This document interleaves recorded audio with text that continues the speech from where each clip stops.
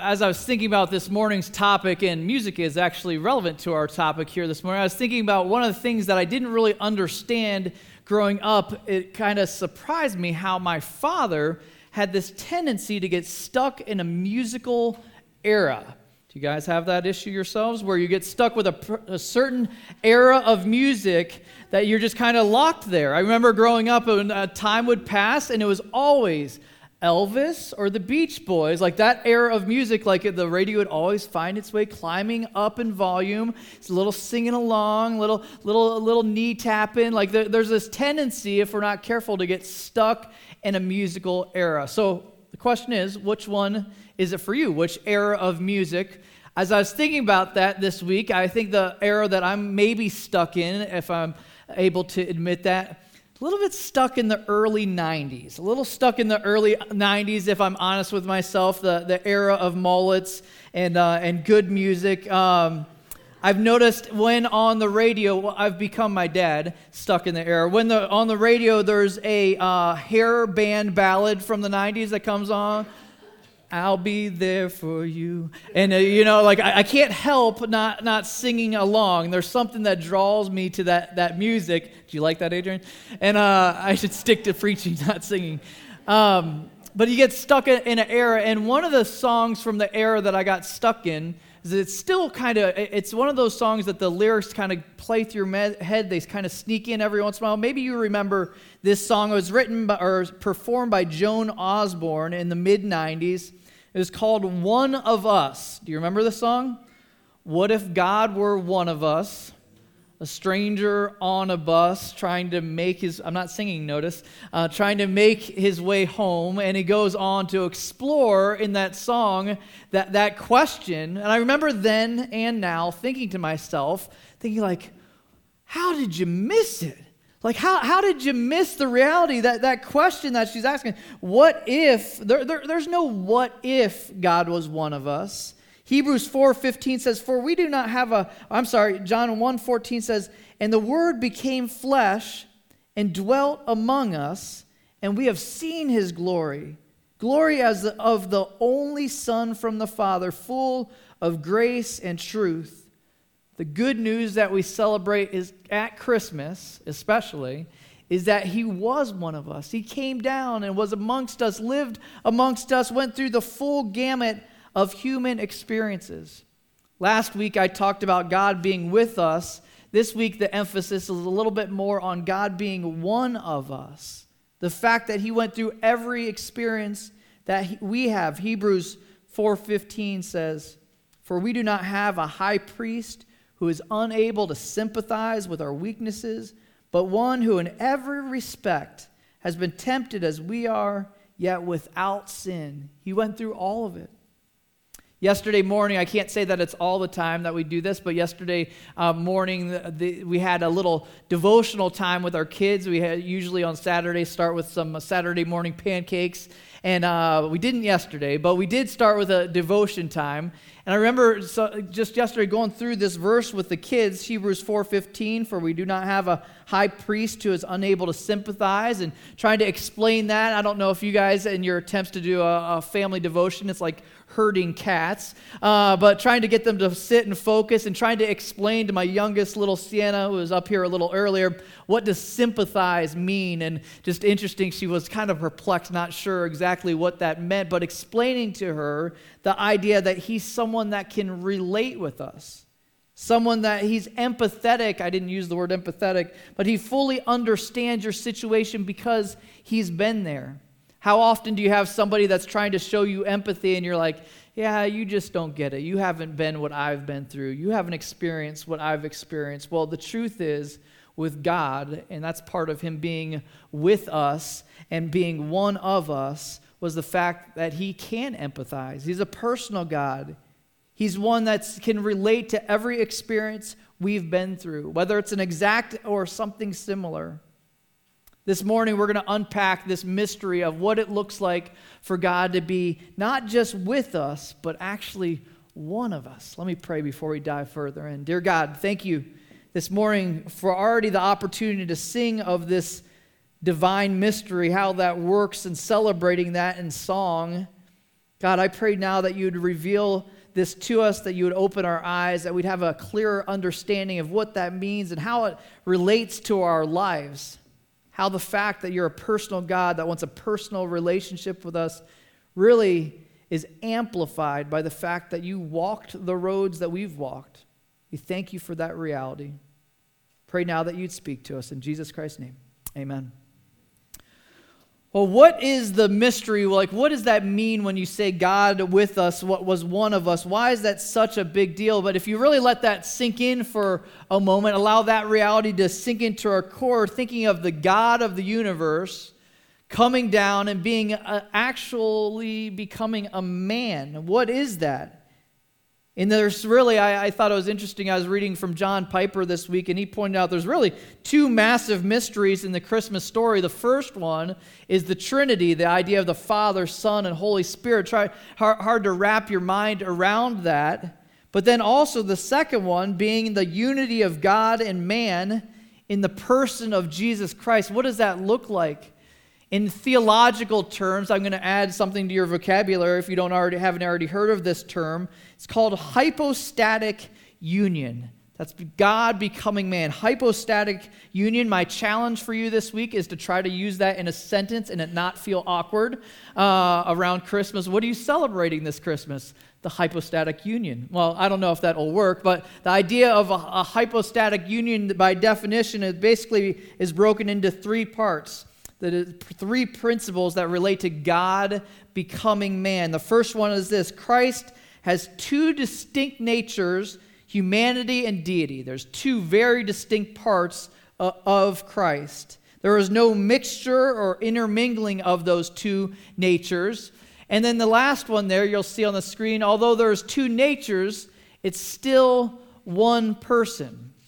Now, it's interesting because in Christendom, amongst Christians around the entire world, whether an Orthodox Christian, a Catholic Christian, or a Protestant Christian, this is something that they actually agree on, which is kind of neat, but it doesn't change the fact that it's very difficult to understand. Very difficult to understand how God can still be separate natures, but one person. What does that actually look like? And so this morning we're going to spend some time explaining how it worked. And here's the problem, is that I can't explain it. So I wanted to thank you guys for coming this morning and wish you a Merry Christmas. No, just kidding. I can't explain it, so we have to look to God's Word for some clues kind of pointing towards what does that actually look like. I would propose that Philippians 2, 5 through 11 has a lot of hints as to what this actually looked like, how it actually worked. If you don't mind turning your Bibles there or your phones there or whatever works best for you, but it makes a lot more sense when you have this to read in front of you. Philippians 2:5 is where we'll start. It says, "Have this mind among yourselves, which is yours in Christ Jesus, who though," listen to this, "who though he was in the form of God, did not count equality with God a thing to be grasped, but emptied himself by taking the form of a servant, being born in the likeness of men, and being found in human form, he humbled himself by becoming obedient to the point of death, even death on a cross. Therefore, God has highly exalted him and bestowed on him the name that is above every name, so that at the name of Jesus every knee should bow in heaven and on earth and under the earth, and every tongue confess that Jesus Christ is Lord, to the glory of God the Father." Let's break that down a little bit. It's a beautiful passage. In verse 6, we see the first aspect of how this actually worked. Is in verse 6, it says, "Though he was in the form of God, did not count equality with God a thing to be grasped, but emptied himself." One important thing to realize is that when it says he was in the form of God, pointing to the fact that the manger scene was not the beginning of the existence of Jesus Christ. That was not the beginning. He existed prior to that. One theologian said he was remaining what he was, he became what he was not. Again, remaining what he was, he became what he was not. In other words, he laid aside the independent exercise of his divine attributes. He put them on the shelf, if you will, and said, you know what? I'm not going to live with all of those at my command. He didn't continually think about it. He didn't continually exercise his immortality. He didn't continually exercise his omniscience. He didn't continually exercise his omnipresence. What does the text say? That he emptied himself of that. He did not count equality with God a thing to be grasped. Think about that. There's no need to grasp at something when you already have it. There's no need to hold on to something if it's already who you are. He didn't lack anything to do with that. But he chose to empty himself. What did he empty himself of? Think about that for a second. What did he actually empty himself of when he came down? He emptied himself of the glory and honor that was due him. Think about it. If you become from God of the universe, think of that when it says that he poured that out like and emptied himself, that's a pretty big drastic shift from the God of the universe to becoming a helpless baby in a manger. Like think of that jump. That's a pretty broad jump. I would say that qualifies as emptying oneself. So the first thing we see in verse 6 is that he abandons his position. Verse 7, we see that he becomes like a man.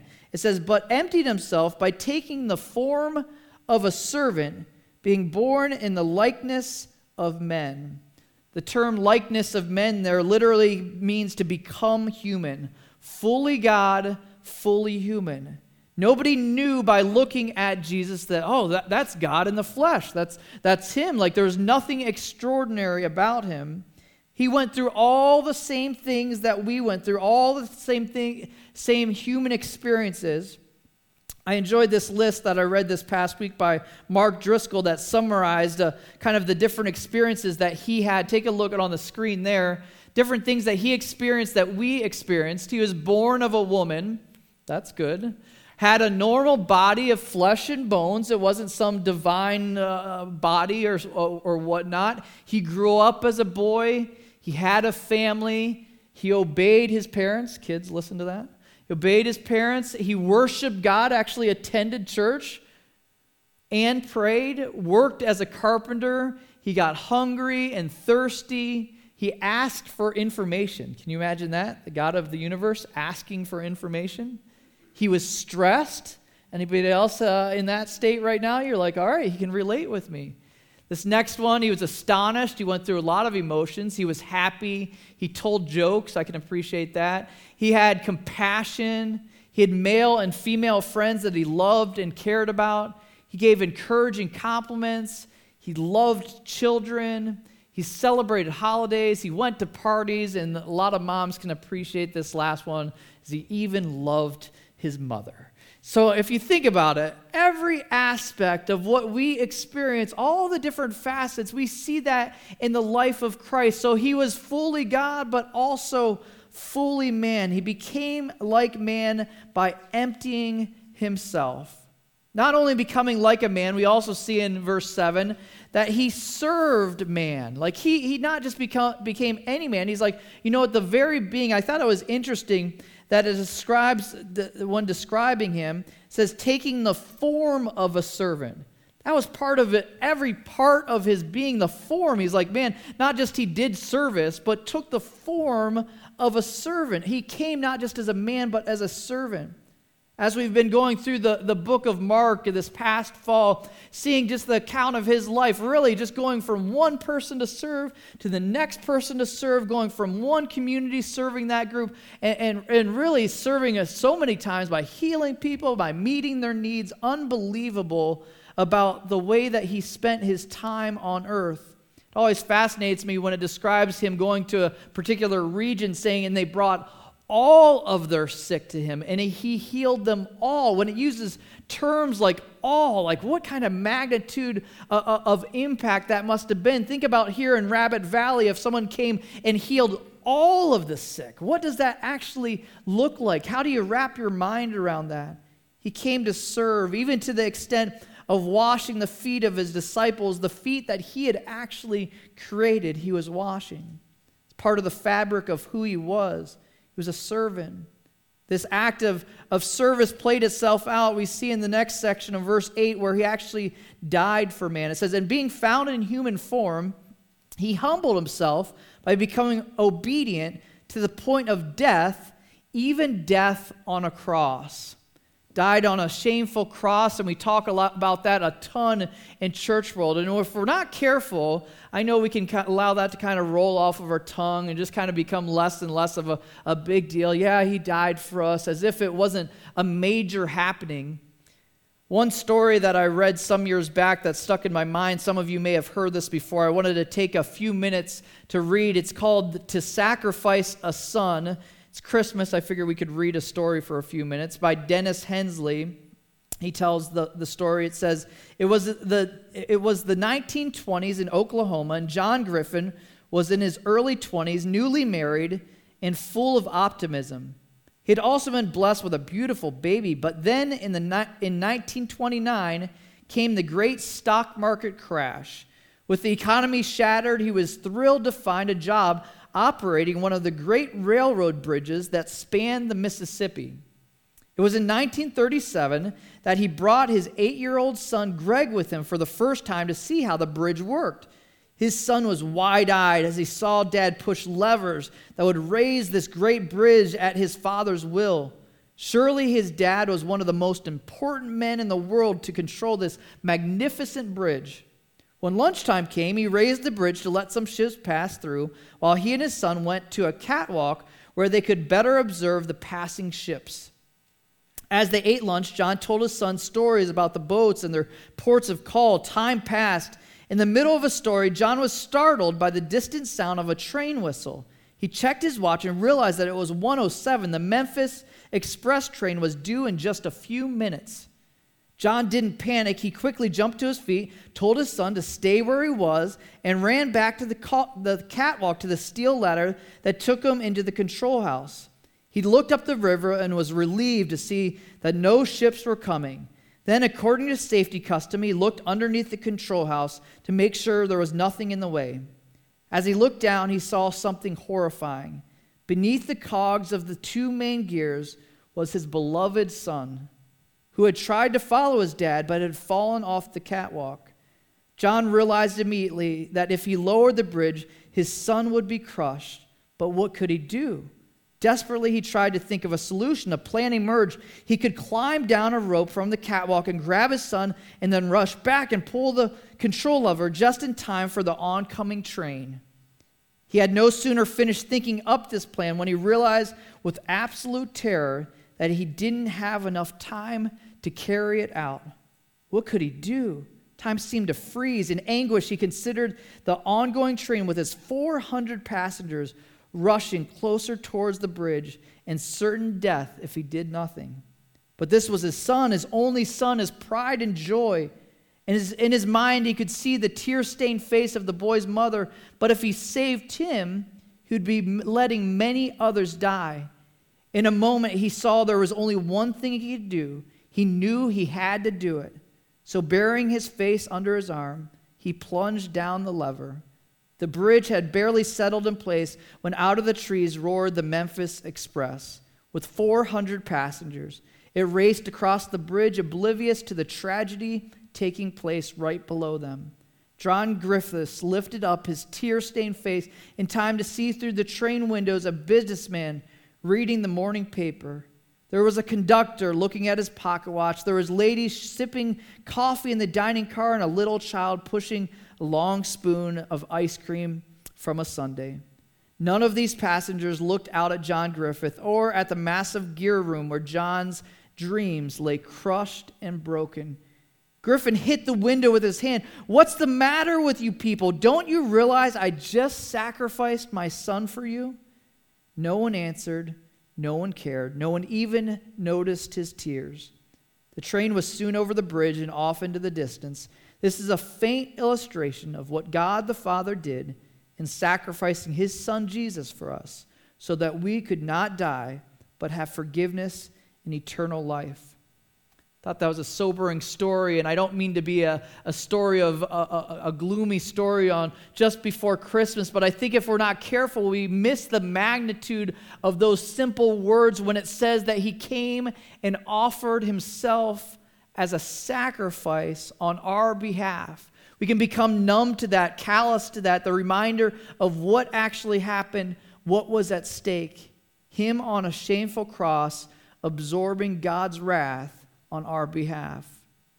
It's a powerful reality of Christmas. But the encouraging thing, I won't leave you in that spot. Verse 9, it says, "Therefore God has highly exalted him and bestowed on him the name that is above every name, so that the name of Jesus every knee should bow in heaven and on earth and under the earth, and every tongue confess that Jesus Christ is Lord, to the glory of God the Father, raised from the dead and exalted above everything." It's an awesome reality. Thinking of him not staying in the grave, not staying in that position, but going through that. And what does it say that is going to eventually happen? I love this reality. That eventually everybody is going to confess him as Lord. Some of us think like, you know what, it's a choice, and it is a choice. But ultimately, every single person on the earth, it says under the earth, you can't hide from this reality. We're going to either acknowledge it willingly or by the fact that when we're exposed to him, you can't not acknowledge it. And so here's the reality is this is the process. This was the explanation, if you will, of God becoming man. And until you see the full scope of the picture, it doesn't make sense. But think about it, how it happened. He said, you know what? I'm going to abandon my position. I'm going to come down as a lowly baby to a teenage girl, and then making myself, putting all of my glory and all of the things that I'm able to do on the shelf to live a perfect life, walk amongst you, serve you. Like, what more would we want from our God? What more could we ask for than that? Unbelievable to think through that. The reality of God coming down and becoming one of us. Don't you often wonder how he navigated this, how he was able to do this, live the perfect life? Too often, asking the question, what made this possible? Too often we skip from the birth to the death and forget that he lived 30 years before he started his public ministry. What were those experiences like for those 30 years here on this planet?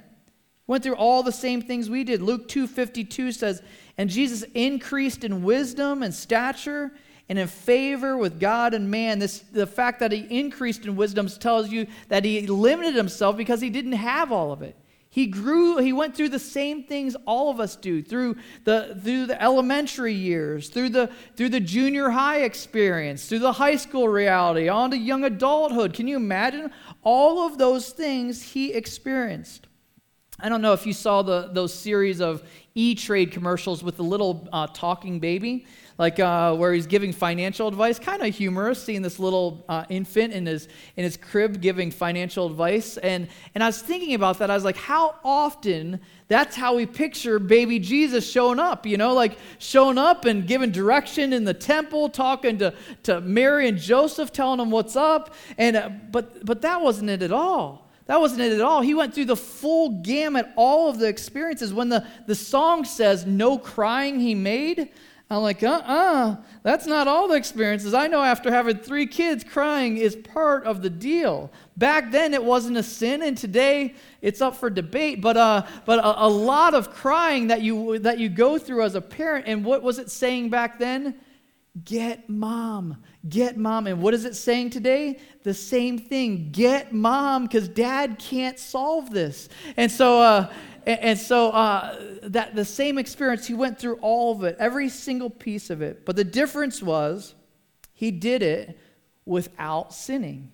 That's fascinating. Hebrews 7:26 says that he was holy, innocent, and unstained, perfectly navigating through that. Don't you have to ask the question how he did that? If he was fully man, how did he navigate through all those seasons and periods of life without ever messing up, ever wronging someone, never speaking out of turn, never doing something out of selfish ambition, how did he do that?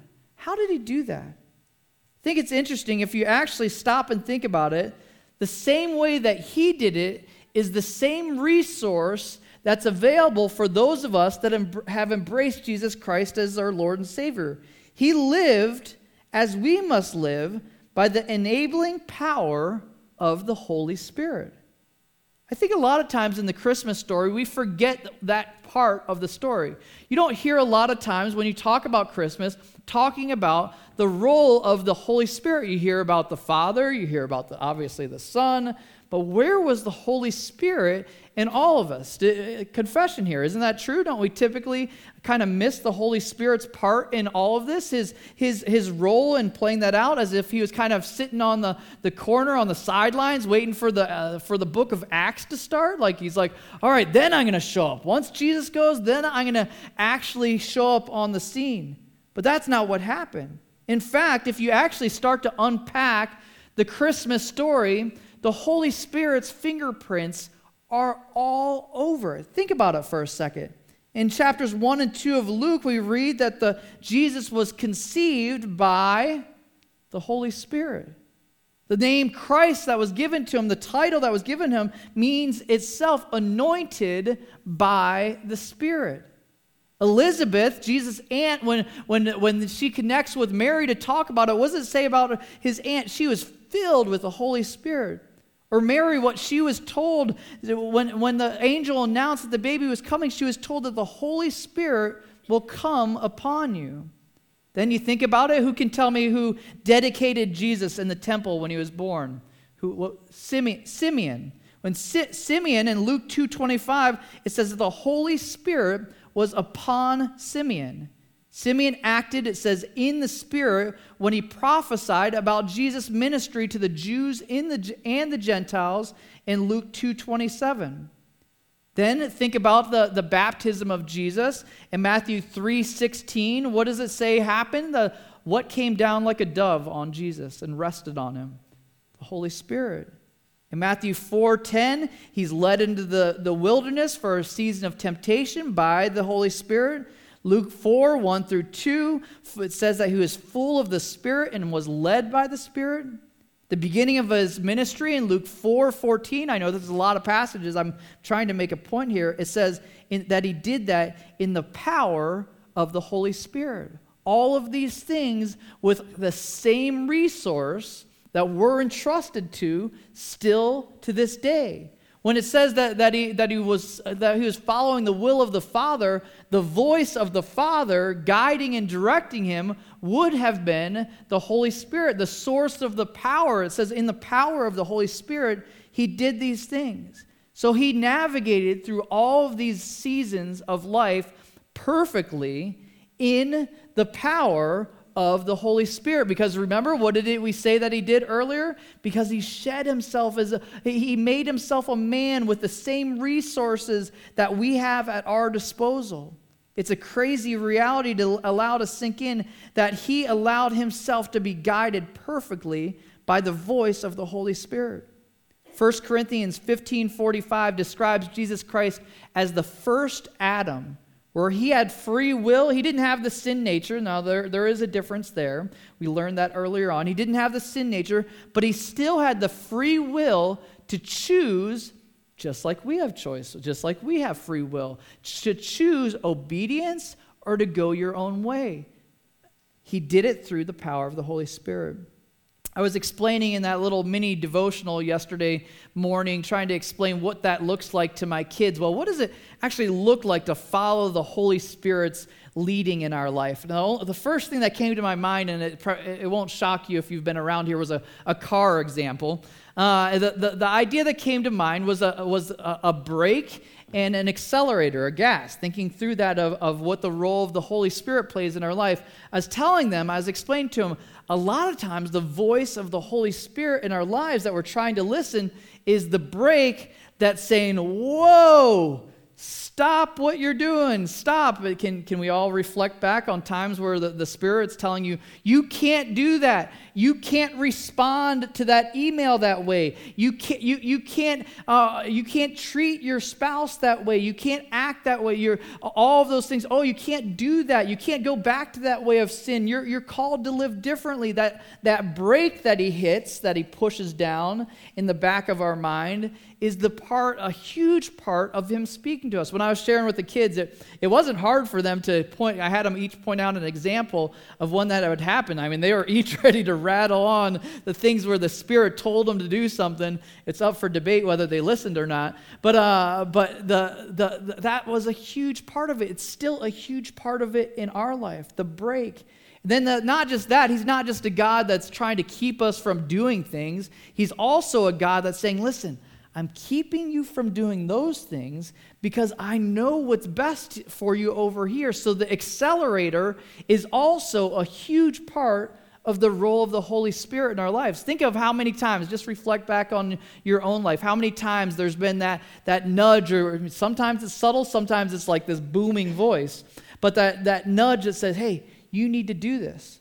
You need to make that relationship right. You need to help serve this person that's struggling. You need to write that check. You need to forgive this person. You need to think about all of the nudges of things to do that he's done in your life. All of those are roles of the Holy Spirit. That's how Jesus was perfectly in tune with the breaks, with the nudges. He had the same resources that we have today. Like, he still made the choice to live by the direction of the Holy Spirit.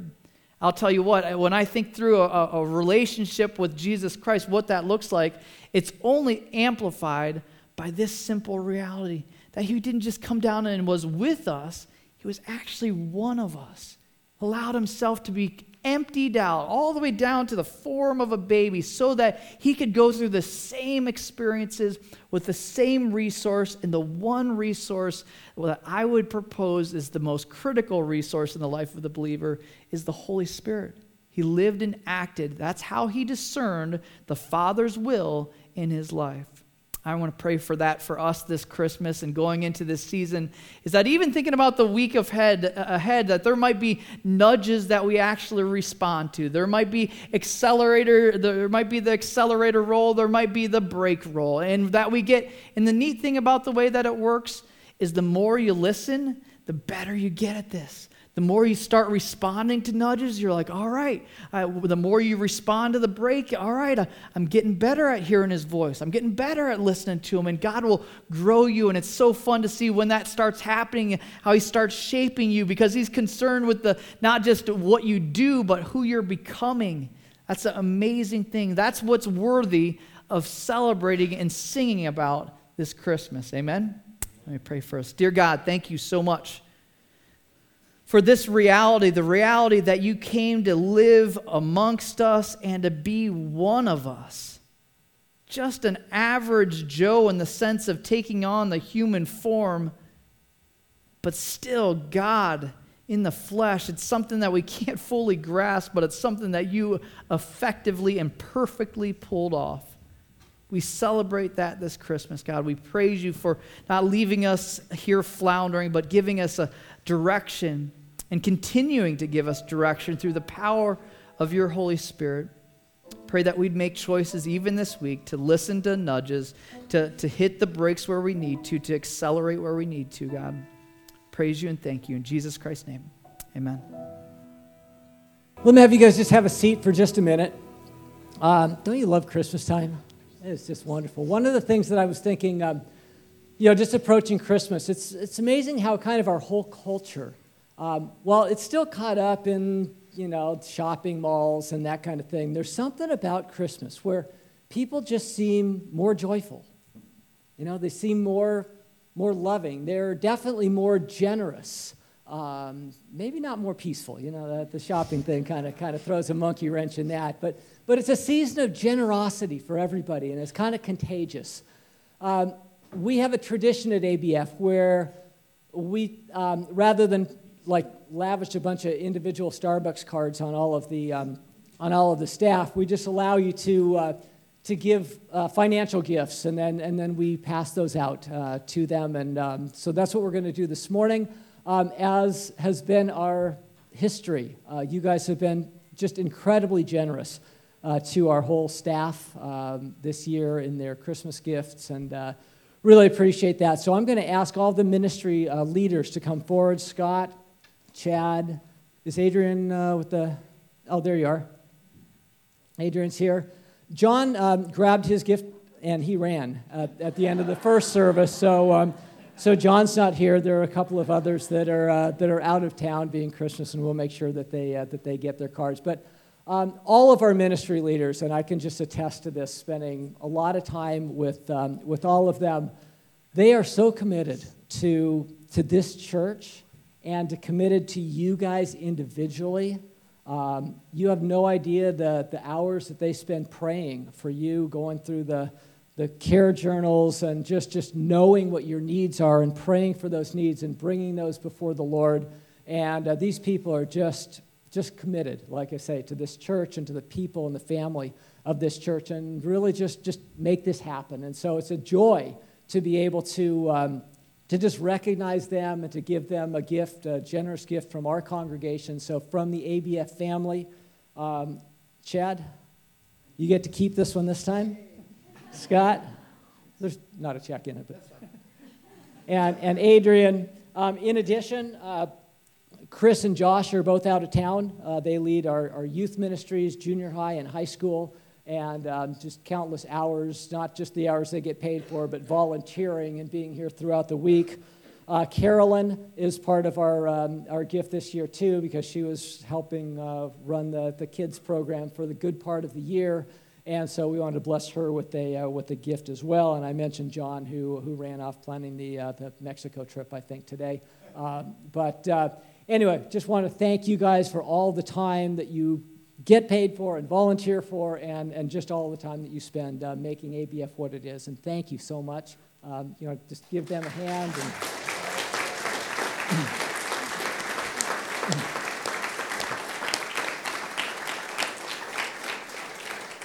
All right, let me just pray for us as we go, Lord. Just to think of you coming into this world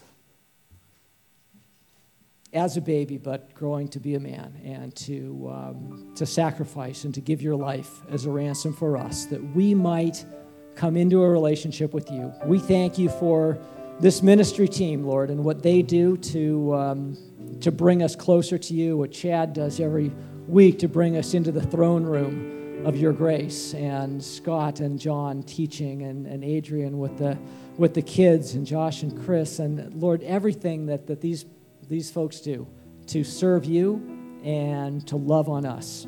And we thank you for their ministry, and we thank you for what they do. We pray as we go forward, Lord, that this would be a sweet time preparing for Christmas in just a couple of days.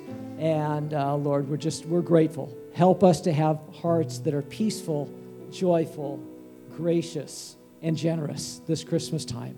And we just lift this all up to you in Jesus' name.